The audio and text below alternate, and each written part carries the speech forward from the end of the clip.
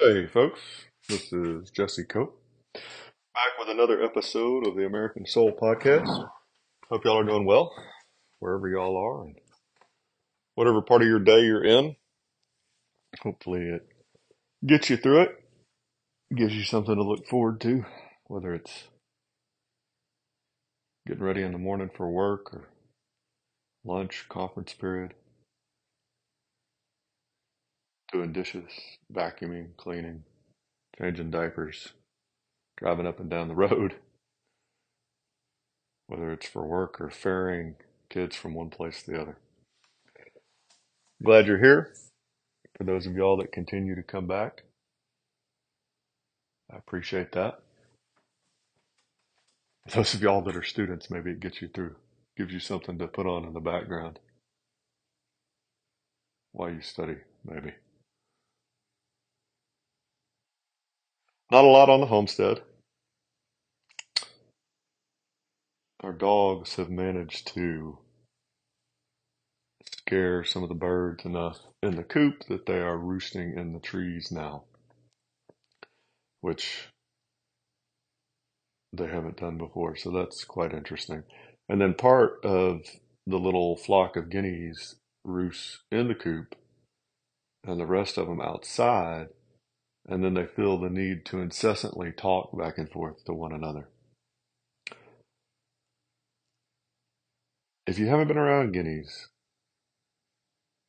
when they talk, they're extremely loud and extremely annoying. I think perhaps that's one of their defensive mechanisms for predators. Oh, Lord, at any rate. Father, thank you for today. Thank you for you, Father, and your Son, Jesus Christ, and your Holy Spirit.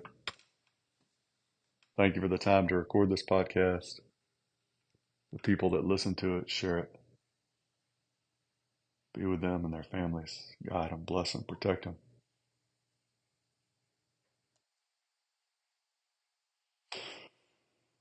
Surround us with your angels, Lord. Help us to do your will. Give us patience, perseverance. Forgive us our sins, our failings. Help us to get our priorities in order, both individually and as a nation. Show us what you want us to do each day, Father, and help us to do it. Bring us home to you one day. In your Son's name we pray. And guide my words here, Father, please. In your Son's name we pray. Amen. The book of James, from chapter 1. Theodore Roosevelt put his hand on James 1, verses 22 and 23 as he took the presidential oath of office in 1905. I'm going to read a couple more. I'm going to read 21 through 24. But at any rate, now therefore lay aside all filthiness and overflow of wickedness, and receive with meekness the implanted word, which is able to save your souls. But be doers of the word, and not hearers only, deceiving yourselves. For if anyone is a hearer of the word, and not a doer, he is a man observing his natural face in a mirror. For he observes himself, goes away, and immediately forgets what kind of man he was. But he who looks into the perfect law of liberty, and continues in it, and is not a forgetful hearer, but a doer of the work, this one will be blessed in what he does. That last one was 25. In fact, I'm going to read 26 and 27 to you, too, just because they're pretty good. If anyone among you thinks he is religious but does not bridle his tongue, but deceives his own heart, this one's religion is useless. Pure and undefiled religion before God and the Father is this: to visit orphans and widows in their trouble, and to keep oneself unspotted from the world. So Theodore Roosevelt put his hand on 22 and 23, which is the verses talking about being a doer of the word. And that fits today. It's just another example, not even a little example. I mean, that's a pretty big example to have the leaders of your nation continually honor the Bible by putting their hand on it as the ultimate.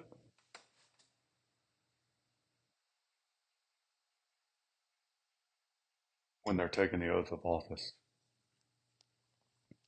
It just doesn't make any sense, folks, to look back at our history as a whole and the mountains of evidence that we were born a Christian republic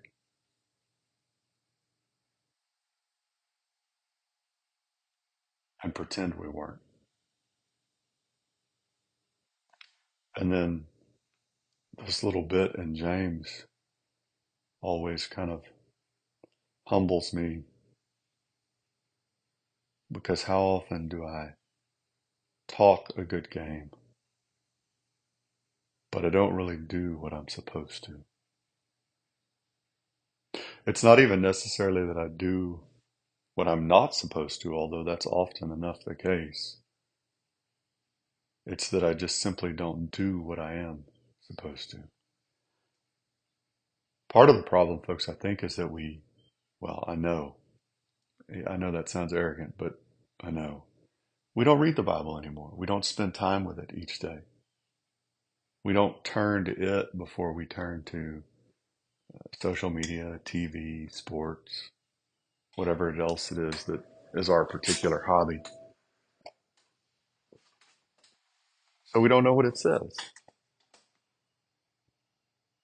So how can, it's like trying to work on a car and you completely ignore the owner's manual. I'm not talking about a mechanic who's done something 10,000 times and they know exactly what they're doing, but somebody that doesn't. And those mechanics, that's a pretty good analogy there too. Those mechanics that know that they've done it so many times that they know exactly what they're doing and they don't have to turn back to the owner's manual every time. They still turn back to the owner's manual for the really tricky stuff. But the reason they don't have to do that for the simple stuff is because they paid so much attention so many times. They know what they're doing. And they're doing it right because they're doing whatever it is on that vehicle the way the manufacturer, the designer told them to. A lot of analogies there that fit pretty good with God. James Madison was our fourth president, and we read through this frequently, but I just felt like it was a good opportunity to read it again in November because we read through these Thanksgiving Day proclamations. We've read through Madison's here multiple times. This is from 1815. No people ought to feel greater obligations to celebrate the goodness of the great disposer of events of the destiny of nations than the people of the United States. And to the same divine author of every good and perfect gift, we are indebted for all those privileges and advantages, religious as well as civil, which are so richly enjoyed in this favored land. So again, you see here, it's not just the religious stuff that we're supposed to tell God thank you for, but our civil liberties. That was interesting in that James, the verses from James, right? He who looks into the perfect law of liberty. There's a reason that there's so many references to freedom and liberty, and our founders tying God into that. Because you have to have God and Jesus Christ in order to really have liberty. That Patrick Henry quote that we go back to at times. The only reason that people of other faiths, other backgrounds have been opportuned, given the opportunity for freedom and liberty here, in the United States is because we're based on the gospel of Christ. You don't have it anywhere else. You don't see it anywhere else in the world. And you're starting not to see it here. Why? Well, because like so many other places around the world, the farther we move away from God, the less liberty, the less freedom we have.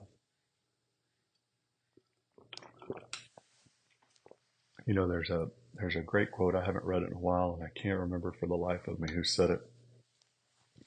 But they talk about the fact that we're going to be ruled one way or the other, either by our own abilities at self-control or by outside control. We're either going to be ruled by the Bible or the bayonet, by freedom and self-control or by tyranny.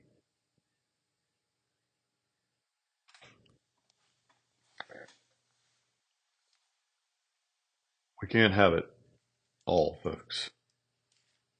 You can't. We've got to make some choices. We've got to choose whether we're going to continue with freedom and therefore follow God on our own, or whether we're going to go our own way and lose freedom. George Washington, just some other kind of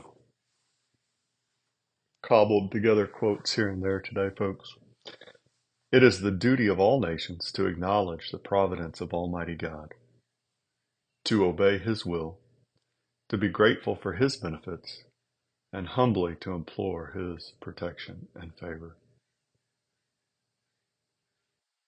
Very first president, duty of all nations to acknowledge the providence of God and to obey His will.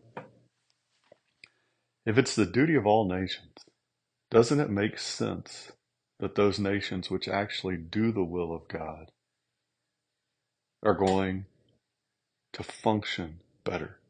It doesn't mean there's not going to be heartache, folks. I'm not even beginning to try and sell you that false line about, well, if you just choose God and Jesus Christ, you'll have all the money and fame and fortune and health in the world. That obviously doesn't work. Look what happened to Christ's followers. Look at the gruesome way in which each of those men was murdered because they refused to reject God and Jesus Christ. And realize, folks, that we've lived in a bubble in the United States for a long time. Most of us,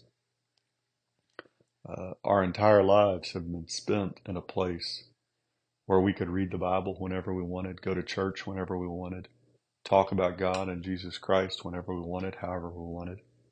And we took it for granted. We were lukewarm. We were indifferent to it. And now we're starting to see what the price is going to be for that kind of lukewarm attitude.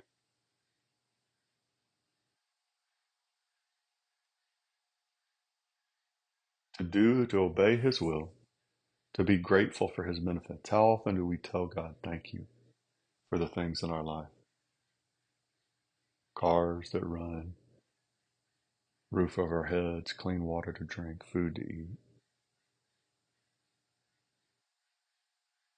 a warm place to sleep in the winter, or for those of us that have AC, a cool place to sleep in the summer.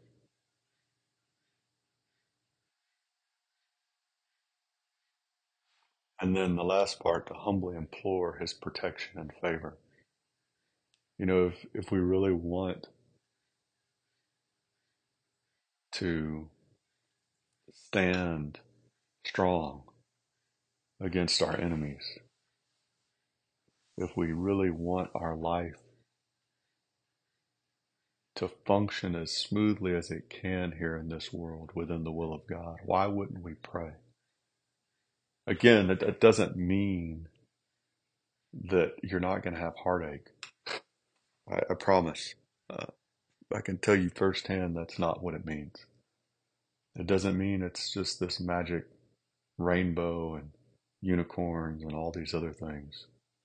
But if you if you want a peace that really is hard to explain at times, and I'm not the best at grasping it, folks, but I've glimpsed it once or twice. Why wouldn't we pray? Why wouldn't we turn to God and acknowledge this? And to humbly come before him and ask for his protection and favor. And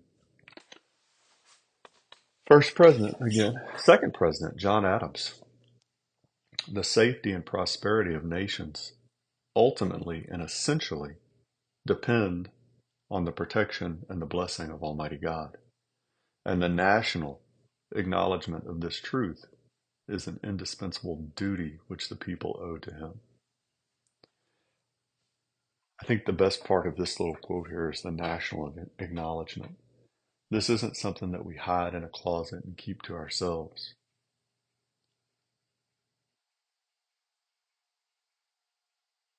This is something that as a nation we acknowledge that we have a duty that we as a people owe to God. You go back to we talked about at the very beginning, those last couple of verses out of James. Do we really care for the widow and the orphan? Are we looking at those around us in need and taking care of them and doing what God tells us to? Or are we just going about our daily lives worried only about ourselves? I'm guilty of it, folks, you know. Or through some sense of guilt, right? Do we try and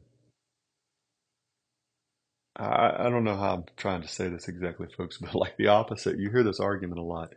You talk about widows and the orphans, and immediately some people on a certain political side would tell you, well, then why aren't you for illegal immigration? You ought to be for illegal immigration. Look at all those poor women and children. But you don't get to come in and steal stuff from other people